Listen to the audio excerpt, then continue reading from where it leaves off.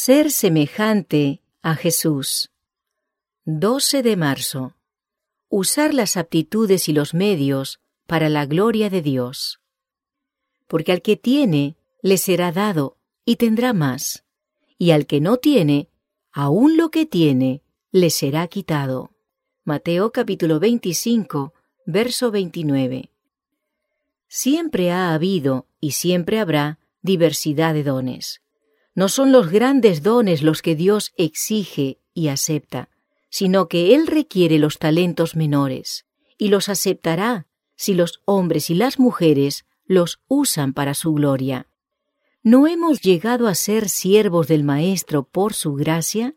¿No es entonces nuestra propia propiedad la que se nos confía, sino que son los talentos del Señor?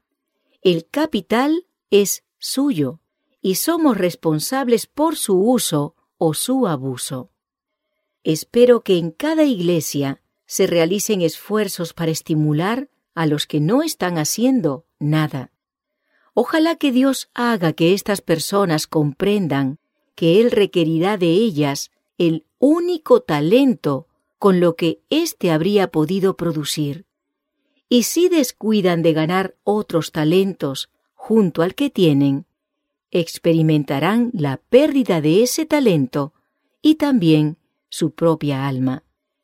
Esperamos ver un cambio en nuestras iglesias. El Señor se está preparando para regresar, para pedir cuentas a sus siervos por sus talentos que les ha confiado.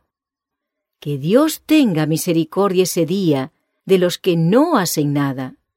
Los que escuchen estas palabras de aprobación, bien hecho, buen siervo fiel, habrán obrado correctamente en el aprovechamiento de sus habilidades y recursos financieros para la gloria de Dios. ¿Quién saldrá en ayuda del Señor contra el poderoso? Satanás es un general activo, perseverante, fiel en su obra, dirigiendo sus ejércitos. Tiene por doquier sus fieles centinelas.